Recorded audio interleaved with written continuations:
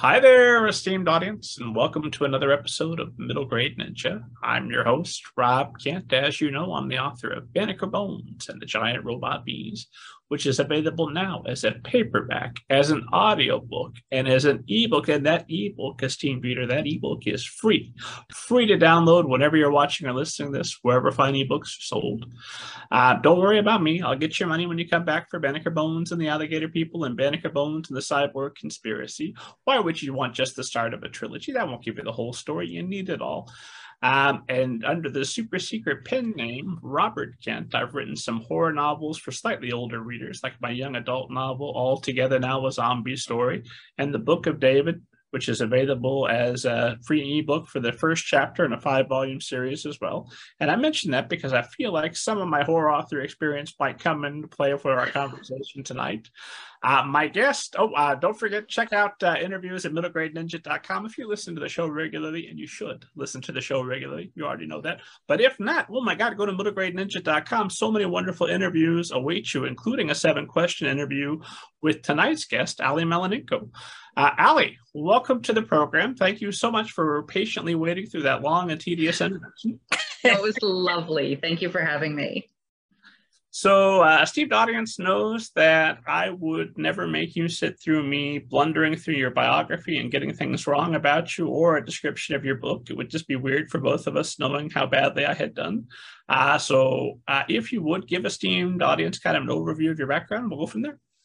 Sure. So, I'm Ali, and I have a middle grade book out right now called Ghost Girl, and my second middle grade book coming out, also from Catherine Teigen Press, HarperCollins, is Disappearing House, which is going to be out on the 16th of August. And I have been writing a variety of things for a pretty long time. I mostly started out with poetry, and then I did some YA. And then I decided that after and we might talk about this, but after a very arduous experience with the publishing world, decided that either I'm going to write the things that matter to me the most, or I'm never going to write again. And that wound up being middle grade horror. I don't usually call them spooky stories. My publisher does, and I love them for that. But for me, I feel like I write horror, and I think writing horror for kids is important. And we'll probably get into that too. We can get into all of it, but we can start right there. Why is it preferable to call it horror rather than spooky? So it's not that it's preferable. I think it's just, for me, it's a choice. I'm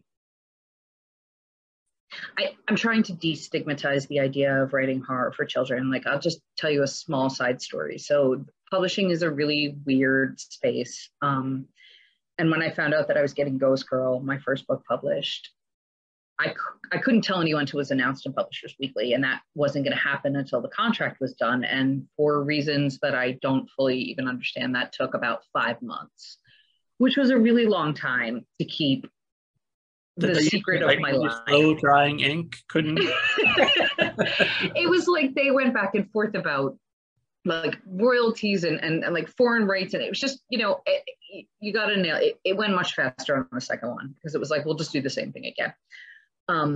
But it was a long time keeping a secret. I mean, I told my family, obviously, and some close friends, but I couldn't talk about it publicly.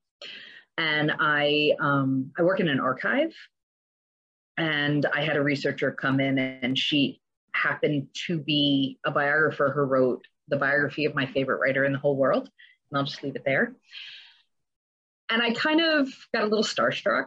So when I saw her and I was giving her the material she asked to see, I said, hey, I'm getting my first book published. And she was very generous. And she's like, oh, that's wonderful. Like, what? Congratulations. This is so exciting. What do you write? And I was like, well, I write middle grade horror. And her face just dropped. And she was like, wait, like for children? And I was like, yeah, like, scary stories, like for kids. And she looked me dead in the eye, and she was like, I would never let my children read something like that. And I just I don't know. I just had this moment where I was like, wow, you're the first person outside of my family that I told this to. And like, obviously you don't know me and you don't owe me anything, obviously, but like, that was your reaction. And that's just wild. And I just kind of made a little pact with myself that like, this was something I was always going to be really proud of, because the fact of the matter is, scary stories were the things that mattered to me when I was a kid. My mother, I love her forever, but she was very protective and very worried about scary stuff entering my life, which is fair because I had like ridiculous nightmares. So it's like, it was for her protection too. So she could like, you know, sleep through the night and not have to deal with me. But like, these things were always kind of kept from me, you know, and it was the kind of thing like I would sneak read scary stories to tell in the dark out of like the school library, and I'd read like one story or two stories and put it back on the shelf. And I decided after like a whole publishing fiasco with a YA book that I had, that I was gonna write stories for the kid that I was and the kids that are out there today that like scary stories. So it's not that there's a difference between spooky and scary. I think it's just a difference that I make, because I think it's okay for kids to read scary stories. And I think it's important actually for kids to read scary stories. And I think this is how we teach kids that the world, they already know the world is scary. They already know that. They live here. I mean, God, look at the last few years. Like, they know the world is scary. And I feel like scary stories, it's what arms them. It's what puts a sword in their hand and tells them, yes, you can defeat the monster. Because middle grade scary stories make a pact. And that pact is, yes, I will take you into the dark. Like, I, the author, will take you into the dark, but I will bring you back out to the light by the end of the book. Like, that's the pact that we make. That's the trust our readers have in middle grade scary stories. And I think that's important. And I think it matters. So yeah, I don't like to, wow, that was a really long-winded answer. I don't like to, I mean, the word spooky is fine. It's fine. It's totally fine. I just also think like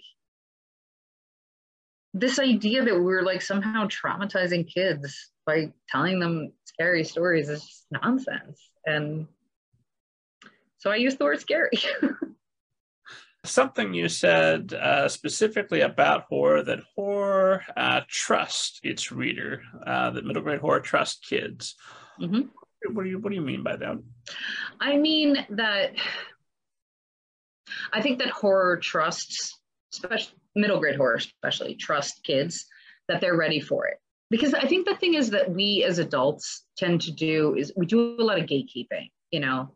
I'm like, I worked as a librarian and I was a children's librarian for a period of time, and I saw the amount of gatekeeping that happens. And it's like, we decide what kids can handle. And the thing I love about middle grade horror is that it trusts the kid to handle it, because it's a safe scary. I mean, that's what it is, really. It's not real. And the kid knows that as long as they close the book, it's over. Like, if it's too much for them, they'll walk away. My niece walked away from my book. She was like, absolutely not, I'm good. You know, and it trusts kids. It trusts the kids can handle what they can handle, that the kids who need to walk away will walk away, but that the kids who want to be there get what they're looking for.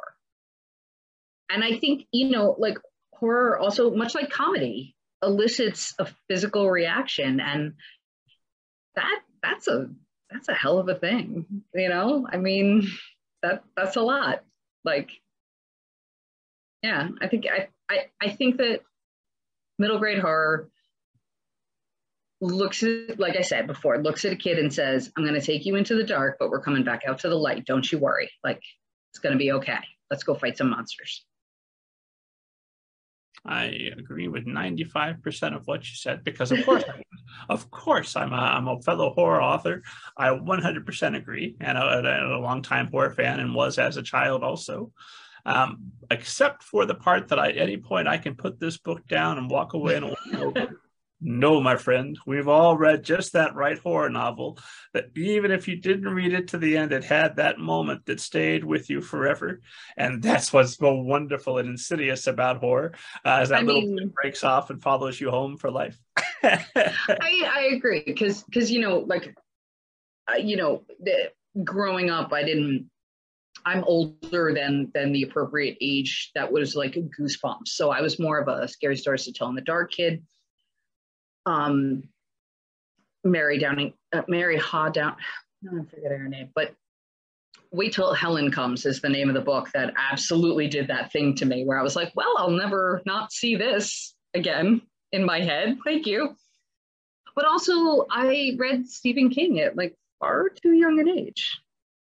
How But I young? think a lot of us did, I mean, I had two older sisters and my middle, my first oldest, she's not so much with the horror, but my oldest sister, absolutely, her shelves were nothing but King. And I used to sneak into her room and read like 3 pages when she wasn't there, read a chapter and like leave like a little marker so I know where I left off. So, you know, you're probably right. There is definitely that moment where it's like, oh, I've done the damage, haven't I? Yes, but I'm not saying it like it's a bad thing. I think it can be a very, very good thing. Yeah, I mean, it's a reaction. It elicits a response, like a really intense response. And I think that is amazing that a book can do that. I think books should all do that. The other nice thing about, whether it's Pennywise the clown or whatever monster floats your boat, the shark from Jaws, fine, is it gives you a nice imaginary, not imaginary, but a place to hyper focus all that fear and get it off of your plate for a moment, so you can focus on other things. Because Yes. as you make it very clear in the book, where that's not the ghost that we're afraid of, it's all the things that we're projecting onto the ghost, and the fears we're not actually speaking in the name of, right? Yes, absolutely. I mean, yeah, that's literally exactly what I put in the book. It's like, it's not the ghost you're afraid of, it's what the ghost represents. And you're right. Like, that is the cool thing about horror is you can take all the things in the world that you're afraid of and you can then be like, spin them and project them onto whatever like character or movie monster or slasher you're experiencing and be like, oh, that's the bad guy. It's not all of the things that I have anxiety about. I want to talk about your publishing journey, and I definitely want to hit that tumultuous experience, because a esteemed reader loves to hear about tumultuous experiences. Those are so fun. But before we do that, let's talk a little bit while we're here talking about horror anyway. Let's break right into Disappearing House, and then we'll circle back and we'll tease that tumultuous journey for later. But true to my word, I will not make you sit through me summarizing your book. What does esteemed audience need to know about Disappearing House? So, Disappearing House is a haunted house story. When we meet our main character, Jack, she is 12 years old.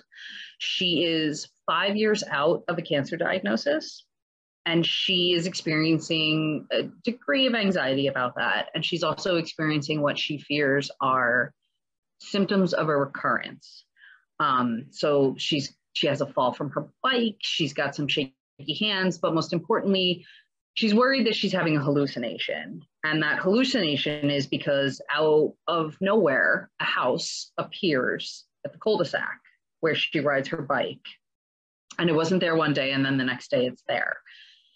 And she becomes kind of transfixed on this house and what it could mean. And she convinces herself and her best friend that if her best friend can see the house, then she thinks there's nothing wrong with me. I'm fine because it's real. It's not something that I'm seeing. 2 neighborhood bullies show up and they tease them and they convince them to go into the house, and then they can't get back out. So Hazel, the best friend, and Jack get trapped in the house.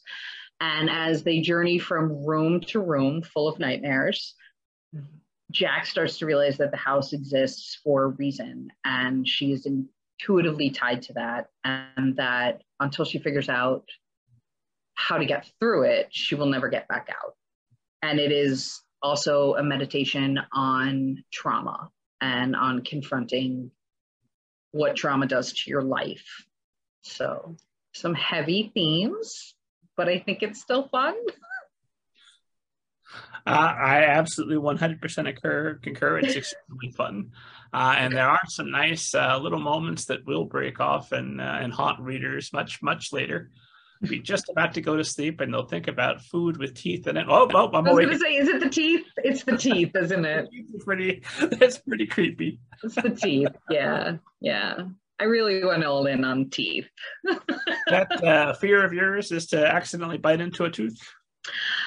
Is that a fear of mine? Yeah. Is that like a long-held fear? No, I don't have like a tooth thing. I just actually, that's the genesis of that scene is that a friend of mine told me about a nightmare that they had where people were opening like covered dishes on a table and all it was teeth. And I was like, thank you for that. I'm going to just tuck that away for future use. But no, I don't have a weird teeth thing. All these non-novelists walking around with their little psychoses that they share. Oh, thank you. That could have been a whole short story for you, but you're never going to use it, and I'll take it. That's great. Yeah, I snapped. I was like, that'll be mine. So, who is the ideal reader for this appearing house? Oh, wow, that's a great question. I've never been asked that question. I think that a lot of people will think that it's a cancer book. I feel like I need to full disclosure. Like I had cancer. I was diagnosed with cancer when I was 37. So a lot of this book is me, I guess. But I think a lot of people will say it's a cancer book. I don't think it's a cancer book, but I hope that kids who have been through something hard and I get, you know what it is? I guess for me, I think that this book is about trauma and trauma comes from a lot of different places. A friend of mine who went through a completely different experience and was a survivor of childhood abuse, really saw themselves in Jack and what Jack went through. And that's a different experience than a medical disease. And I think that's what I was trying to do. So while I definitely think that people will say it's a cancer book, it's not to me. And it's fine if it is to them. But I feel like I wrote this book for kids who have stared into the abyss and walked away, and found a path back to what feels like the life they used to live. And that can take a lot of different shapes. And I also think that this book is also for kids who have never experienced anything like that at all, because I'm a big believer in the idea that books are both windows and mirrors. So it's a mirror to see yourself. It's a mirror to see your experience reflected, but it's also a window to see what someone else experienced. And I hope that any kid who has had a beautiful and easy and good, wonderful life could read this book and also understand what it's like to be that kind of scared. And I hope that any kid who has been that scared sees themselves as the hero, I guess. Sees themselves as the person who can pick up the sword and, slay the monster, so to speak. Something you said in the afterword, and I'm going to try and find it since I'm trying to reference an exact quote and not pass it off as an original thought that I had while reading your book. You had talked about this was a book that was never supposed to, yes, this book wasn't supposed to exist. It was supposed to just be a Word doc, a testament to the fact that I got sick and I lived through that storm and I used the only tool I've ever had to figure out how to go on. Why is a middle grade novel the best tool for your experience of having cancer at 37? And what changed that this didn't just become a Word doc? So these are very good questions. I think middle grade was the best tool for me because it's the place that I'm most comfortable in telling stories. I mean, I could have written a memoir, but it wouldn't be the same. I need some kind of fantastical element, and I feel very, very, very tied to like the like 10, 11, 12-year-old Allie that used to exist. Like she still is a very like significant voice in my head. So I kind of knew. So also, I mean, I wrote a book of poems about having had cancer called Better Luck Next Year, which was something a friend of mine said to me, which I thought was just brilliant. And I feel like I exercised a lot of what I had been through. And then, you know, I wrote Ghost Girl and I wrote a ghost story. And I knew I wanted to write another like scary story for middle grade. And I got really, you know, I'm a big Shirley Jackson fan. And I got really into the idea of writing a haunted house story. And I was like, haunted houses typically are representations of like a mental illness. That's typically what they stand for. Like the house is like a diseased mind. And then I had this moment where I was like, well, what if it was a diseased body? And what if you talked about what you've been through? So I think that's why I went in that direction. But as far as why it's not a Word document on my computer, that belongs to my friend, Amber McBride, who is a phenomenal writer and the author of Me Moth and many, many, many more books that are coming out. And she and I share an agent and we have been friendly, and we were beta reading for each other. Like I read her stuff and give her notes, and she reads my stuff and gives me notes. And I wrote this book and I was like, well, I'm not going to do anything with it because it's too personal. It's too, I guess, weird. It's too much, I think. I thought. And so I was texting with Amber and I mentioned it and she was like, no, send it to me. Send it to me. And I was like, Amber, no. And she was like, no, send it to me. And I did. And she wrote me back like the next day and was like, you need to send this to our agent. You need to send this to our agent. And that was the thing that made me think that like, maybe this could be a real thing. Like maybe the story that I thought was just for me would matter to other people too. Amber gave me that. So yeah, that's why she's thanked in the acknowledgments for the reason why this book exists. Now I have to ask, when you thought it was just for you, never going to see the light of day, were there things in there that had to come out like, oh, okay, well, this is going to, people are going to read this. So now let me take a few of these things back. Or was it more or less, did it survive the translation?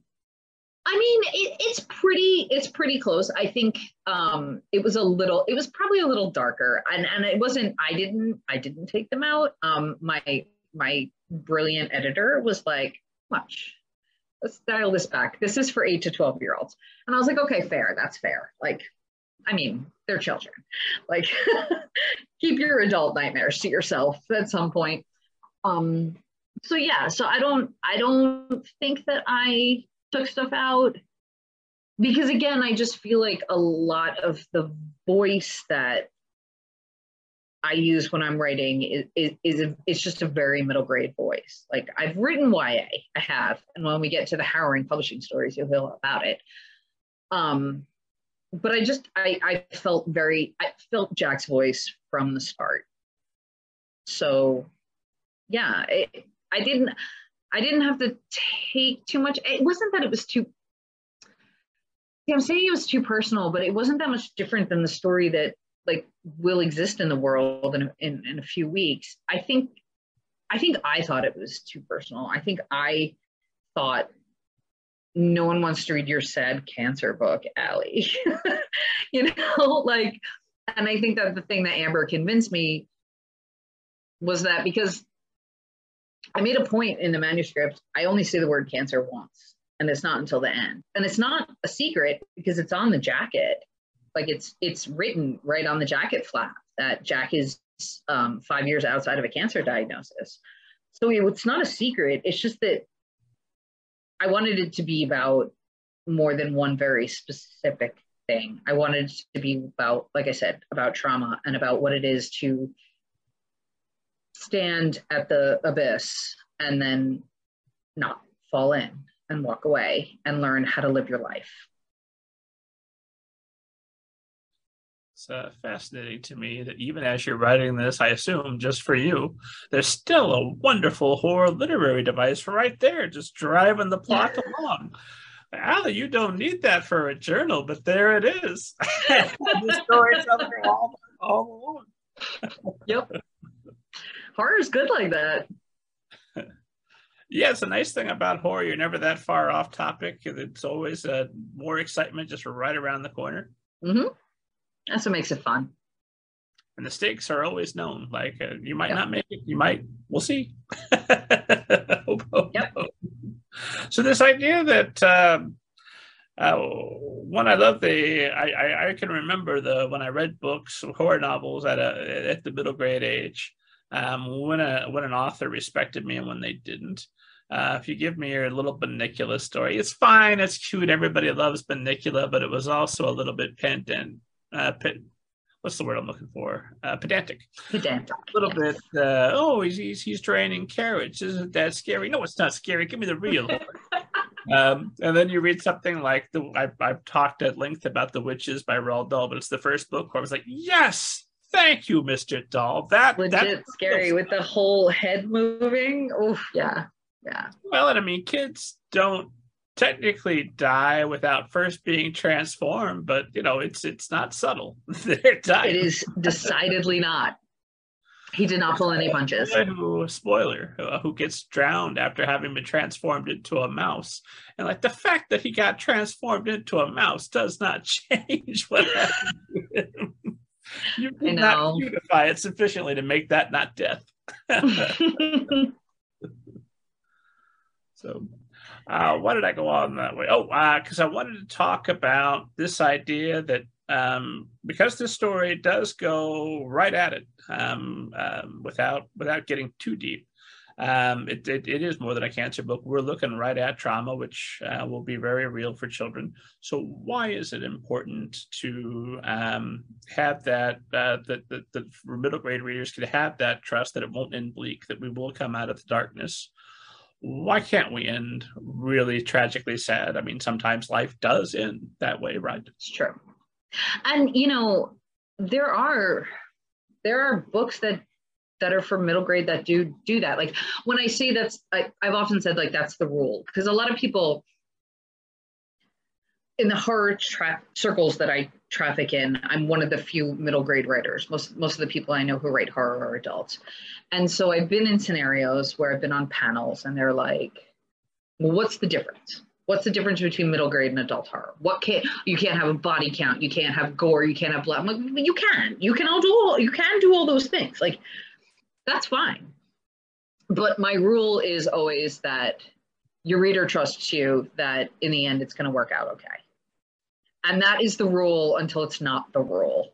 And there are definitely books out there where it does not work out okay. I mean, something like A Monster Calls, which I actually, when I was pitching this book my agent was pitching this book to editors, was one of the comps that they used. And now I don't know if you're familiar with A Monster Calls, but it does not end well. It ends incredibly sadly, and it faces that sadness. It faces death because that was the only trajectory it could possibly be on. And I think that what the author did in there was really important and really good, because while so much middle grade is like, oh, it's going to get dark, it's going to get bleak, it's going to get dark, but like, hey, the kids win, hooray. When A Monster Calls is like, it's going to get dark, it's going to get dark, it's going to get dark, and it's going to end exactly where you knew in your heart of hearts it was going to end, where we all sort of end. And it is one of the best books I've ever read on explaining the complexities of death to a child. I mean, it's absolutely beautiful book. So I don't think that it has to go that way. I use it as like a guideline. I mean, I could have had terrible things happen by the end of this book if I really wanted to, but I didn't want to.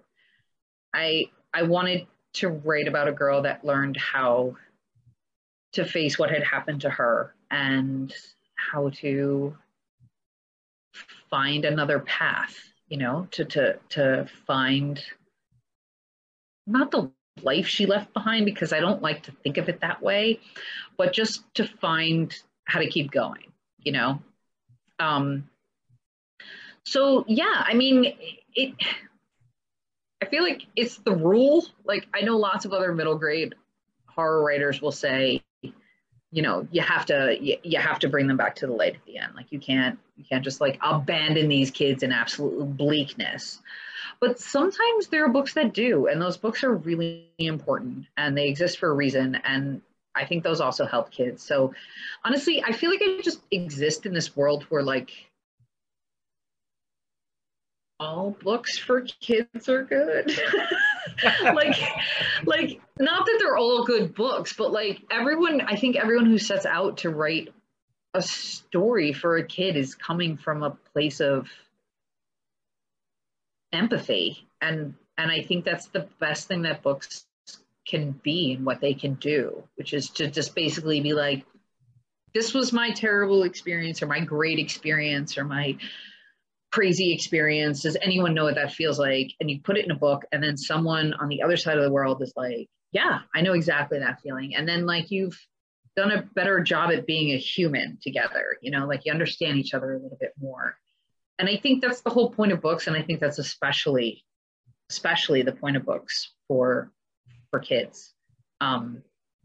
Just to make the world feel a little more manageable, maybe a little smaller, maybe like a place they belong. Fair enough. I like it. I hereby sign off. I agree. You should bring the kids back to the light as often as possible. It's a story. Let's end it nicely, and then they'll find out about the darker endings on their own soon. Sure. Well, one more question in this line, and this is almost like asking about the sequel before we go back and we talk about the origin, and that I haven't forgotten. We're going to talk about your publishing experience as well. But I did want to ask because you have this great phrase that I'm assuming is a common phrase, and I just haven't been exposed to it, that someone is NED, meaning there's no evidence of disease. Mm-hmm. That has been you, at least I think at the time you were writing this, that you were NED. How does being Ned, we know how it impacts Jack, how does that impact the author? How does that impact your daily writing schedule? Does that change what you write, knowing that you might not have time to write all of it? So I am NED, I am no evidence of disease, which is what in the world of cancer we call it, because there is no such thing as a cure. So we don't really say that we're cured. There's no evidence of disease. And I guess, I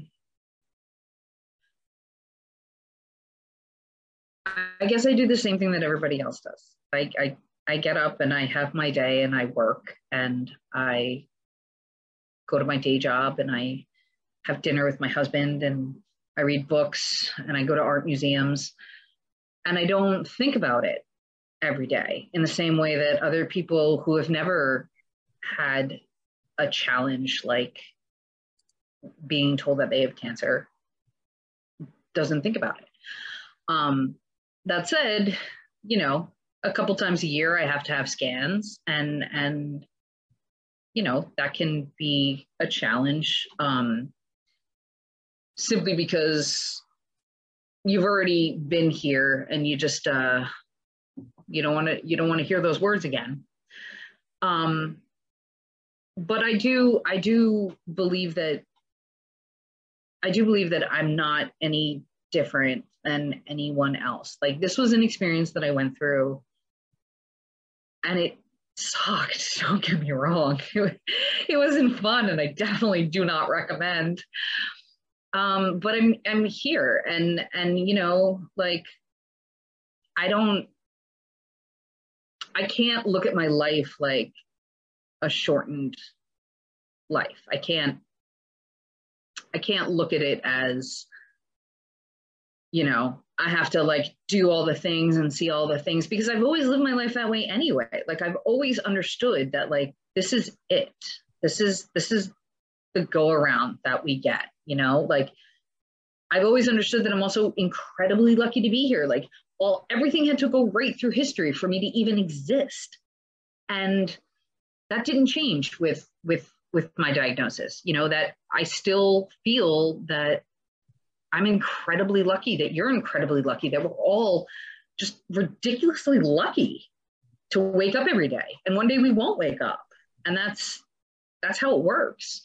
But I don't get up every morning and worry about it. But it took me a little while to get here, you know, like in the beginning, I definitely did, you know. The year or two after diagnosis and through treatment, you know, that was definitely an extremely trying time.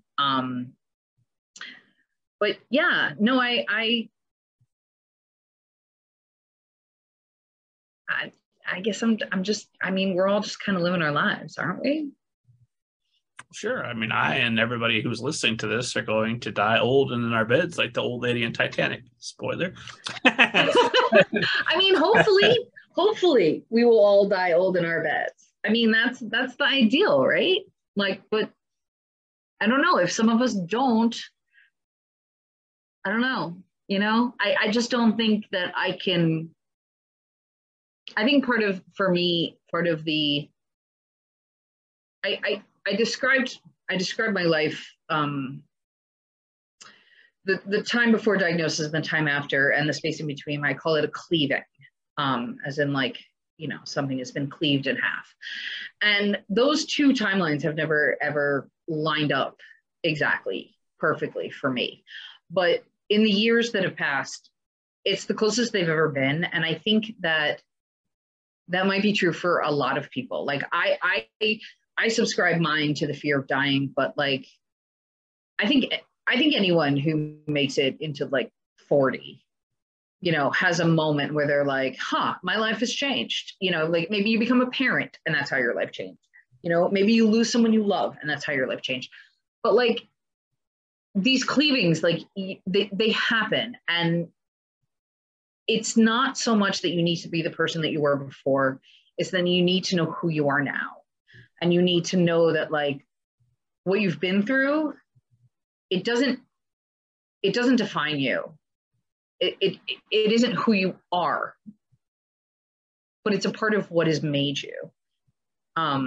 There's a whole theme in the book about a Japanese art called kintsugi, which involves the repairing of a broken clay pot with gold. And I really feel like that is kind of where I exist. This idea that like you're not repairing a broken object. Like if I was broken because of what I went through, and if anyone's broken because of things they go through, you're not really being repaired into what you were. You're being remade into something new. And that new thing is just as beautiful, if not more beautiful, than what you used to be. And that is the point of the gold that they put in those clay pots. And I just think that's a really beautiful way to look at the fact that every single one of us will get whiplashed by trauma at some point in our life. And I don't know, you look at the last few years with this pandemic. I mean, is anybody the same than they were in 2019? I mean, this is like my second health crisis to go through. I'm definitely not the same. So I don't know. You get remade, and I think that's a good thing. I had a friend. I have a friend, a writer friend. I have a lot of those, but without getting too specific, faced a very dramatic health crisis that could have gone either way. Was it wasn't quite 50-50. It was more like 70-30. So could have been looking at the end and an abrupt end. So I had a couple of months, and this person's response, I've always admired, I think I admired, is to write faster. Wanted to get that last book done and make sure it was as good as it possibly could be. And so when you're looking death in the eye, so to speak, although we're all kind of looking at it, whether we know it or not. We are. Extremely fragile walking around. There's only one end here, friends. Except the movies. But is there a moment there where you feel like, because I felt this way during the pandemic, a question of, is this writing thing still relevant? Is this the most important thing for me to be doing right now? Does it block you from writing? And when do you return to writing, or do you write harder? I write harder. Writing has always been, for me, the thing that grounded me when the world started to spin. Be that just like the general chaos of life or like something major like a pandemic, writing has always been the thing that refocuses me. And I write okay, I'm gonna say I write every day, but like I'm getting older and sometimes I sleep in. So good for you. I write in the mornings at 4:45 in the morning, which is pretty early. And then I write for 2 hours and then I go to my day job. And I've always kind of existed in a place where like, that is my time. That's my time to do the thing that matters the most to me. And if I have a good writing morning, I don't care what happens during the course of the day. Like I could have the worst work day in the world and it won't matter because I had a good writing morning. And for me, I didn't skip a beat. And I know so many people who struggled with trying to create during the pandemic, and I completely sympathize. And that they just didn't feel that they could. And trust me, I did a lot of laying on the couch in an existential crisis too. But I feel like I've trained myself and my brain that when it's time to write, it's time to write. And everything else is outside of this room. I'm in this room and that's all that matters. And I do think in a lot of ways it saved my sanity, both through my diagnosis and through the pandemic and through God knows what else is going to happen next, since we seem to be on like the dystopic crash course. Nope, it's all smooth sailing from here. Yeah. Is that what it is? Okay, good to know. Good to know. All right. We got the all okay from Rob. It's good. I'm calling it. No worries, esteemed audience. It's fine. It's like that meme of that guy in the fire, and he's like, "This is fine. It's fine." That's where we all live. That's where we're all living. But yeah, I definitely think that writing is my, I guess, like security blanket. You know, it's the thing that I do when everything feels like it's falling apart. And I think it's interesting that when everything feels like it's falling apart, I immediately like, oh, I'm going to write horror. Because, you know, why not? Yeah, don't need any comfort, like fuzzy good stories. Let's just write ghosts and chaos and plates full of teeth. So, yeah. I find, this is just me personally, I find that if I'm sad about something or deeply frustrated about something, then that's a good time for horror, especially if I'm writing for older readers, because then I can be the one extracting revenge.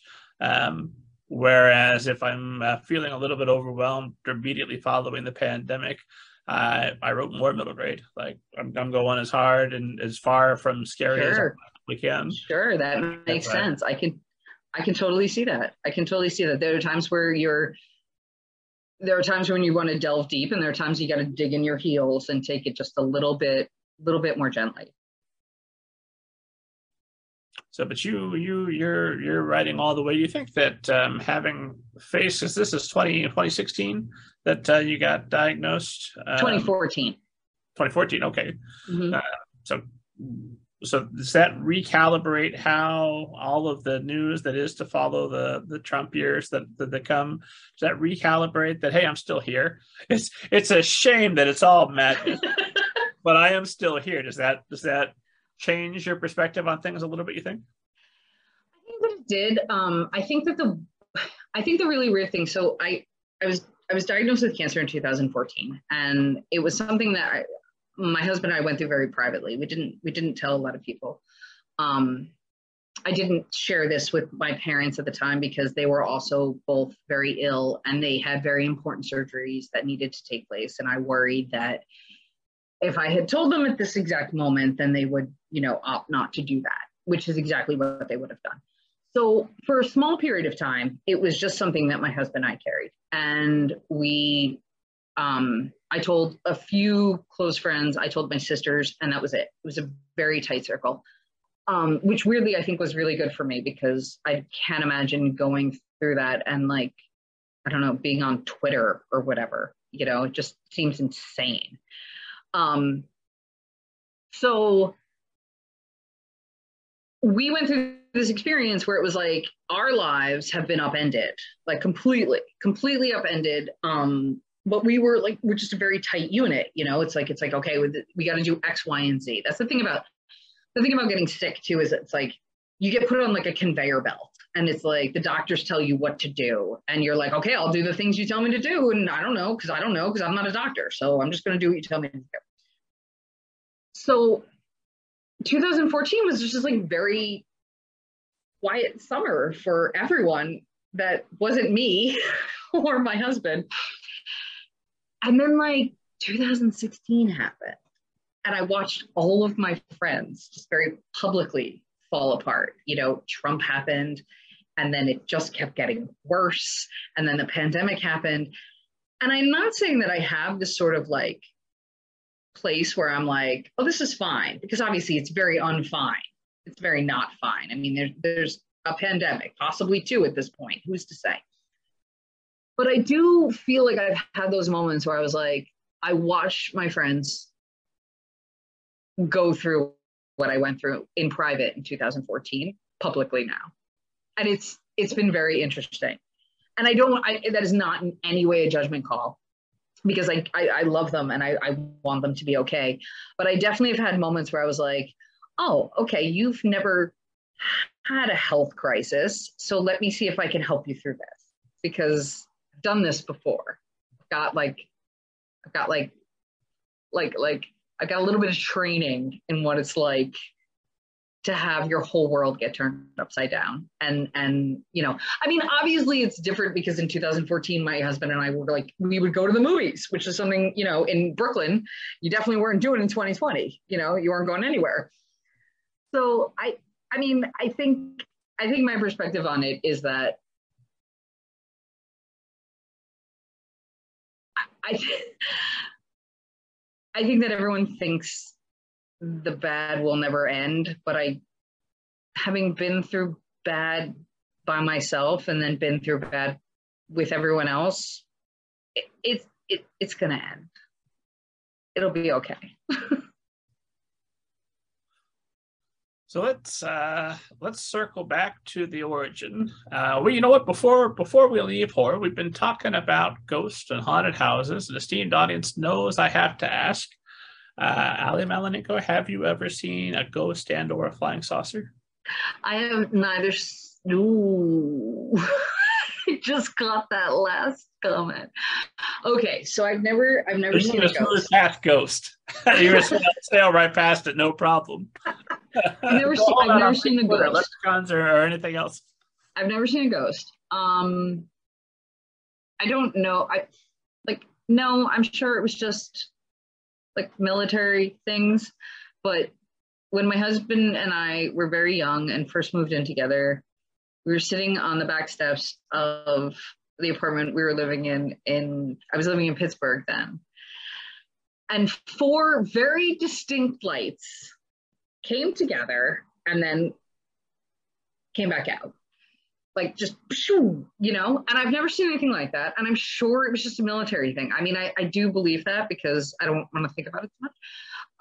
But we both looked at each other and was like, did you see that? And we were like, yeah, we saw that. And then we were both like, how about we go inside now? And then we promptly went inside. So did I see an alien? I don't know. Probably not. But like, I've never seen anything like that before since in my life. So, and I was completely like fine. It wasn't like I had some wine or anything. I was totally sober. So I don't know. But no on the ghosts. I think it's tremendously hopeful to imagine other life out there. Even if they come here and they wipe us out, I like to think that afterward, like, it was so quiet. It's so peaceful. We're very happy that those humans have stopped making so much racket. This is great. I think that I had a beloved chemistry teacher in high school who would talk to me about this. And I think it's incredibly arrogant to assume that through all of time and through the never-endingness of space, that we would be the only life forms that would reach the whatever pinnacle we're at right now. I think what's more likely is that the timing never really worked out, and that, through the millions of years that have gone by elsewhere in other galaxies, there have also been civilizations. It's just that, we never really sorted out how to get in touch with each other. That's the assumption I take. But I do think it's arrogant to think that we would be it, because it didn't take that much to make people. Just a little carbon, a little water. I think that's the whole recipe. I don't know. What was it, the first broadcast into space? Hitler, anyway. So maybe our call got received. Nope. I mean, that's fair. I would have hung up on that call too. So, yeah. Well, having written about death and thought about death, I think it's fair to ask, do you have an opinion on what happens, if anything, after this life? I have always called myself an atheist. I've always been like, well, when you die, and that's it. When you snuff out of existence. And time has gone by, and I've had some experiences, and I've lost some people. And now I would say that I think I fall pretty squarely in the agnostic. We just don't know. And I'm fine with that. If there's something, there's something. If there's nothing, there's nothing. I think I tend to weigh on the side of there being nothing, because I wouldn't believe in something like a heaven and hell, because that just sounds, I'd hate to think the universe was that capitalistic, that just feels weird to me. But I don't know. I mean, energy is neither created nor destroyed, right? I mean, that's the second rule of thermodynamics. I think it's the second. Sounds good. I don't know enough to correct you, so yeah, we'll go with it. I think it's the second rule of thermodynamics, that energy is neither created nor destroyed. So there's just the base idea that you would transform into something else, and if that something else had sentience, I don't certainly know. I don't know. I guess that's my answer. I don't know, and I'm really very comfortable in not knowing. I don't feel like it's much of my business right now. I feel like I'm just a little more focused on how beautiful the world that I live in is, even when it's not beautiful. But I mean, I think I'm just more focused on the fact that I'm here, and you're here, and we're having this conversation, and I'm going to get up tomorrow and I'm going to work on writing, and I'm going to go to a museum, and later on next month, I'm going to travel again for the first time since 2019. And those are the things that concern me more than with whatever happens afterwards. Mostly, I hope it's peaceful. I hope that. I'd like to not have trauma when I die. That sounds horrible. Good news, there's an afterlife. Oh, wonderful. Bad news, it's filled with all the people you hated in actual life. See, I don't want that. I don't want that. Because my husband has this very going theory that if there is an afterlife, we'll all have to have jobs, and I don't want that either. I'm like, I don't want to go to work forever. I'm already working now. I don't do that anymore. There's an afterlife, but nobody has healthcare still. Yeah, exactly. He's like, no. It's humans. We'll recreate capitalism. And I'm like, oh God, no, don't say it. So, okay, well, let's go back. We've teased the esteemed audience enough. We'll start with the good parts, which I assume there were some at the start of the writing journey before the headwaves came. So, what's the first time you remember thinking, "I am a writer. I want to be a writer"? Oh, the first time I thought I want to be a writer, I was probably 8 years old, and I wrote a short story about a girl getting hit by a car, which is pretty dark, but feels very on brand. And then I didn't think that anymore because I didn't know any writers, and writers were just fancy people that, it's not like now, like kids have writers come visit their classes. I never had anything like that growing up. Like I never knew a writer. I didn't think that was something I could do. That's something that like fancy people did. And then I went to high school and I wrote a lot of really angsty poetry, as one does in high school. And then I went to college and I continued the track of very angsty poetry, as one does in college. And then through my 20s, I started writing short stories. And then I published a couple books of poetry. And that was very exciting. And then I published 2 novels on small presses, both of which no longer exist. And then I sat down and was like, I'm going to write a young adult book. And I'm going to write a science fiction, because I love science fiction. I'm going to write a science fiction young adult book. And I wrote a story that was called Palimpsest, which is, it's a real thing. It has to do with like when people used to reuse paper, so you could see the writing underneath the writing when they would like rewash like the cloth paper that they had. Listen, I was extra. And so, so I wrote this book called Palimpsest, and the whole genesis of the whole thing in this book is that it's a science fiction book. It took place in New York City, where I live. And the magic system that existed was based on chess because, again, I'm extra. So it was like this whole entire competition of like chess, and like you had to move through across the board, and the board was represented by the city. Anyway, I spent at least 7 years rewriting this book, just writing it, rewriting it, rewriting it, rewriting it. I was like, this is going to be the book. This is going to be the book that gets me an agent. And it was, which was very cool. So I got an agent, and it was great. So just by the way, because I know that your lovely listeners like to know the all the gory details. So I did get an agent, but initially that agent rejected the book. And the only reason they accepted it is because I wrote them back, which is something most people don't ever do, and was like, hey, because they were like, I really like this, but I can't, I have to pass on it because the ending's just not working. And I was like, oh, but what if the ending was something else? Like, what, can we just talk about this? And she was like, yeah, I'm happy to talk about it. And we had this like 16 email exchange about how the book could be changed. And they were like, if this feels good for you, change the book, send it back to me. It's what's called an R&R, revise and rewrite. I don't know why they have to say it twice. It's the same word. So I was like, okay, I'm going to do it. I'm going to do it. So I did the whole revise and rewrite, and I sent it back to that agent. And then I sent it to a couple other agents, and that agent was like, yeah, okay, it's working. Like, let's talk.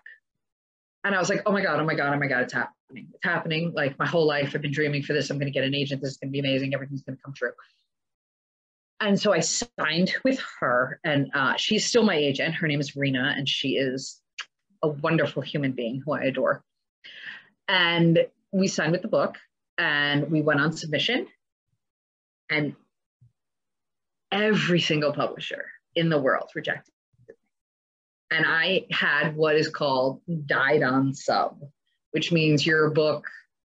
See, most people think like once you get the agent, it's like a half step up to the editor and like a half step up to the publishing deal. But like, it can be a little hairy in there. So every major publisher in the world said, no, thank you. And the reason they said no, thank you was because the major crux of the story was that the main character, while she was going through this like science fiction world, was looking for her grandfather, and everyone in publishing, and I'm talking like everyone, I can't think of a single imprint that didn't reject me. Like, that's how hard we went. Every single imprint was like, if you have a girl looking for her family, that's middle grade, that's not YA. And I was like, oh, teenagers can't care about their families, but okay, fine. So my agent was like, will you think about rewriting it and making it middle grade? And I was like, sure, because I say yes to anything. And so I did, and it broke me. And when I say it broke me, I mean, for the first time in my entire life, I was like, I'm never writing again. I hate this. I can't do this. I don't want to do it. It brings me no joy. It brings me pain and suffering and sadness and crying and laying in the floor fetal position. But I rewrote it. So I rewrote it and I sent it to my agent, and I knew it wasn't good. You know when something you write isn't good. I knew it wasn't good. I knew it wasn't working, but I didn't know what else to do. So because I get up to write every day, I think I took like a week off. Maybe I took like a few days off. But like the alarm went off at 4:45, and it was a new writing morning. And I turned on my laptop and I was like, okay, either you write something new or you never write anything again. And I sat down, and in 6 months I wrote Ghost Girl. And I sent it to my agent, and she wrote me and said, this is your debut. And she was right. And that is my sad sack publishing story. It has a happy ending. It does have a happy ending. Great horror of sad sack publishing stories. We went into the darkness, but by God, here we are. I got into the light. See, but I mean, it is like, it's funny because I feel like a lot of people just don't.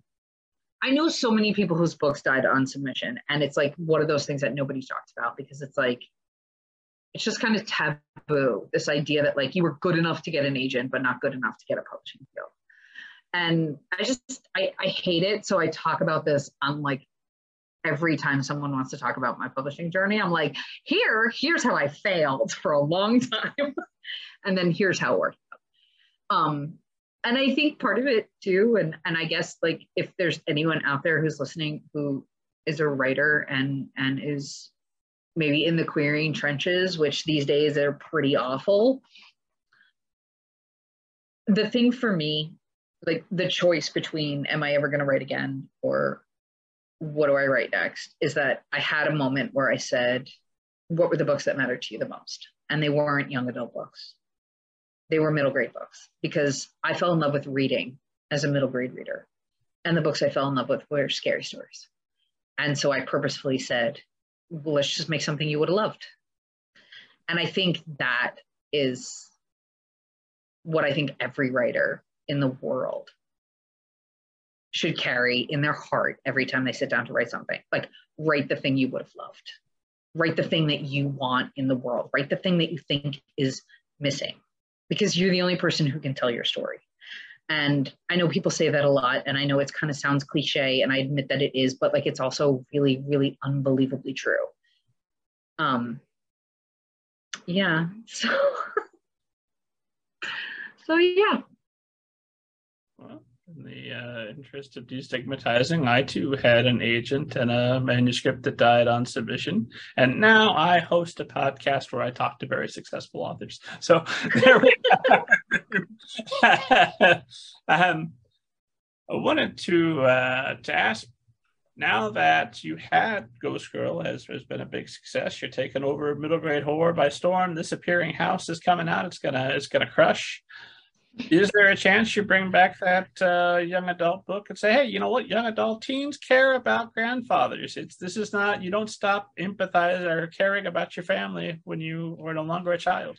You know, there was a moment a couple of years ago. I don't know if you did you watch Queen's Gambit? That's the chess one, right? Yeah. No, it's one of the million shows that's on my never-ending list of things to get to. Sure. It's excellent, by the way. But there was a moment when that was like at the cultural zeitgeist, and people were talking about it, and like editors were like, I want the next Queen's Gambit. And my agent was like, should we reshop this? Should we like see, let's put the chess book back out there and see how it does? And I was like, no. only because while I spent 7 years writing it, I'm a very different writer right now. And if I'm going to put that book out, it needs work. Like I don't want to put that as a representation of my writing in the format it's in right now. It would need work. And I think I just want to let it be what it was, which was me learning how to write and learning how to tell a story and learning how to put in the work. And it got me an agent and it did what it needed to do. And I'm fine with that.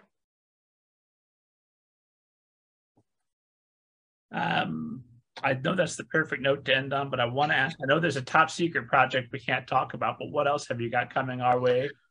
Oh, so I'm working on, and this has been, so Ghost Girl and Disappearing House came out really close back to back because Disappearing House had already been written. So now I tried to write another book, but then it's like all the work of writing again comes in between. So it's like, then you have to do copy edits and then you're back on deadline and this and that. So I've been working on a witch book for a minute now. It's been what year are we in? It's been a little over a year, but I keep setting it aside because I have to do deadline stuff. So I'm working on a witch book. I'm working on a empowering story for girls that centers a witch as the best one in the village. Yeah, because as I told a friend of mine on another podcast, there is no universe in which I would write a story where the witch was the villain. It won't happen. Like, witches are always going to be good, in my opinion. So I'm working on a story about family, about sisters, about coming of age, about finding the power that always lived within inside you. And it's kind of a dark fantasy. It's a bit of a fairy tale. It's got a very chatty narrator. And I'm excited about it. But it's like we're still working. I'm very much in the working phase. I don't have anything like immediately coming out. At the risk of ending on an underwhelming question, I was curious. I know that Ghost Girl came out last year in August. Disappearing House comes out this year in August. This is the spooky middle grade stories that are going to be promoted right through Halloween. I assume you're going to go strong through the month of October. So why are they being released in August rather than October? August. So my publisher releases them in August just because it gives like build time. So like you want librarians to spend some time with them so that they can book talk them. You want teachers to spend some time with them. You want kids to discover them so that they're a little bit in the conversation by the time it's officially spooky season. And everyone's like, what's your favorite spooky book? And then lots of people are like, oh, it's Ghost Girl, or it's Disappearing House, or it's Lindsay Curry's book, or it's Laura DeSem's book. Like, it builds a little bit of lead time because books tend to take a minute to find their readers too. Yeah, I mean, think about how many books you buy that you don't open for months on end. I have a pile of books that I'm like, I can't wait to read those, but I'm just not there yet. That makes 100% sense. So it's just marketing. Market ready, you get everybody excited and talking about it. That way, by the time Halloween finally rolls around, you're red hot. Exactly. That was not underwhelming at all. That was the perfect note to end on. Fantastic. Thank you so much for making the time tonight, Allie, and for being an amazing guest. This was a great deal of fun. Thank you for having me. Oh, anytime. You're going to keep writing books. I'm going to keep loving middle grade horror. Come on back. Okay. Where can esteemed audience follow you online, find you on social media and all that good stuff? So I have a website, which is just AllieMalinenko.com. I'm on Twitter. I'm on Instagram. I'm not on TikTok because I'm elderly and I'm too old for TikTok. I cannot. Bless these young people, bless them. But yeah, I mean, and also like, my Gmail is right on my website. I get a lot of delightful letters from kids who have read my stuff on there, and it makes my day, month, week, and year. So yeah, I'm out there. to read an entire 7-question interview with Ali, as well as interviews with thousands of literary agents, editors, authors, book people, the world's best people. Head to middlegradeninja.com. Download your free copy of Banneker Bones and the Giant Robot Bees. It will change your life. Pay cash money for All Together Now a Zombie Story. It's also really very good. It might change your life as well. And as always, God willing, I'm alive. I'll see you next week.